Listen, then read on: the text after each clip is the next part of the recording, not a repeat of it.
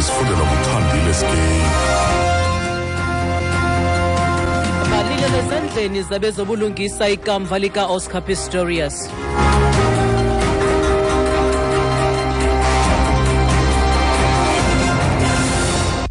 Ngazozo zibini kwikhaba likalaphumi khwezi ndizibulisele mphulaphuli.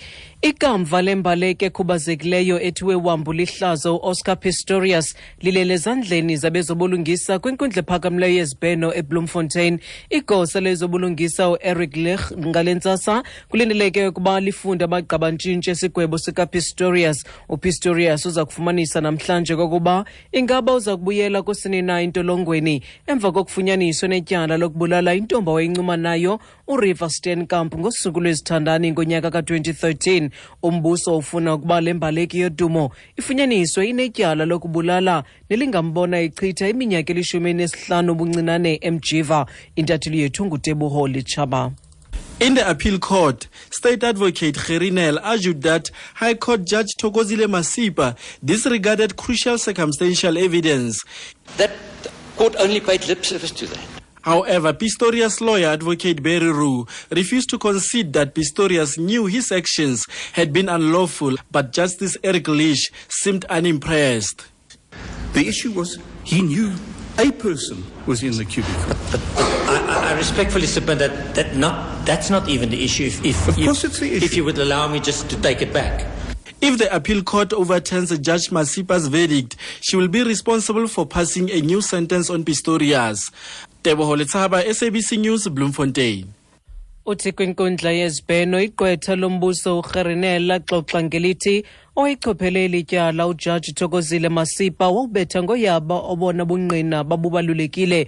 Uthi kwaye oko kwakuza kubona uPistorius egwetyelwa ukubulala kunokubulala ngengozi.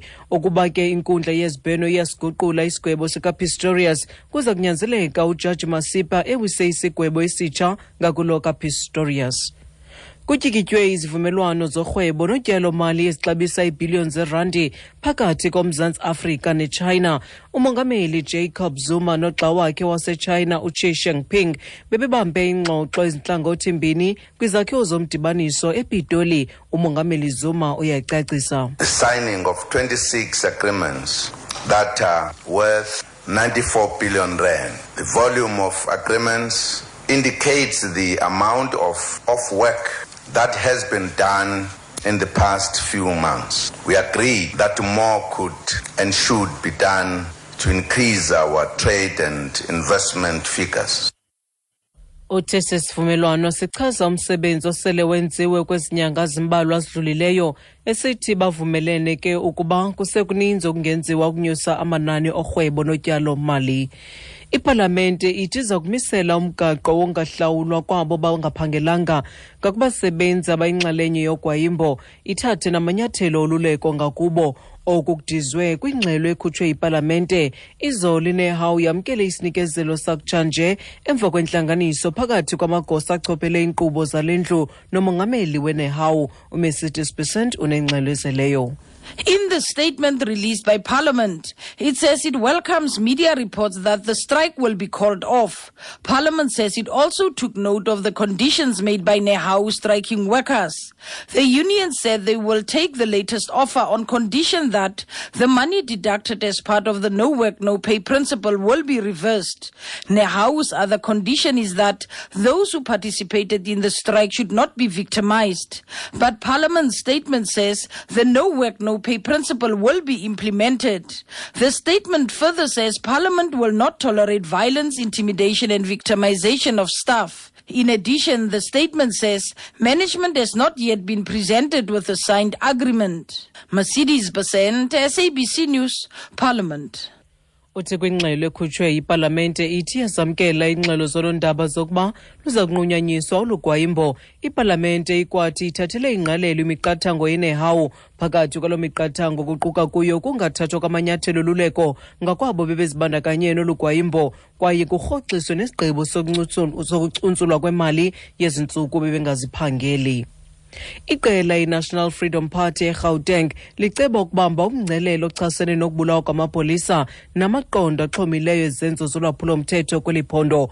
Oku kuza kwenzeka kumbindi weRhawuti ngale ntsasa kuza kunikezelwa uxwebhu lwezikhalazo kwinkulumbuso yaseGauteng uDavid Makhura. Usihlalo we-NFP kweli phondo uBheki Gumbi uyacacisa. Njenge-NFP sithathe igxathi lokuthi singashe sizwakalise ukukhathazeka ngalobu bugebengu obusiphethe kusifundazwe sakithi eGauteng nasezweni lonke. Yingakho sithi bonke abantu bezwe nabalesi sifundazwe abathanda ukuthula nokuphepha bayihlanganise nemashi yethu, ngoba sifisa ukuthi uhulumeni siyothi kuye akayeke ukudida amaphoyisa. Uma amaphoyisa ezoyivikela ezigebengwini ebese wabopha yena njengalokho kwenzeke eKrugersdorp, sithi thina akaqala umkhankaso ukuthi kungabi namuntu noma nasigebengu esiphethe isibhamu sibe sephoyiseni nasesotheni kuphela, ukuze umthetho wokuthi amaphoyisa angayidifendi usebenze kahle.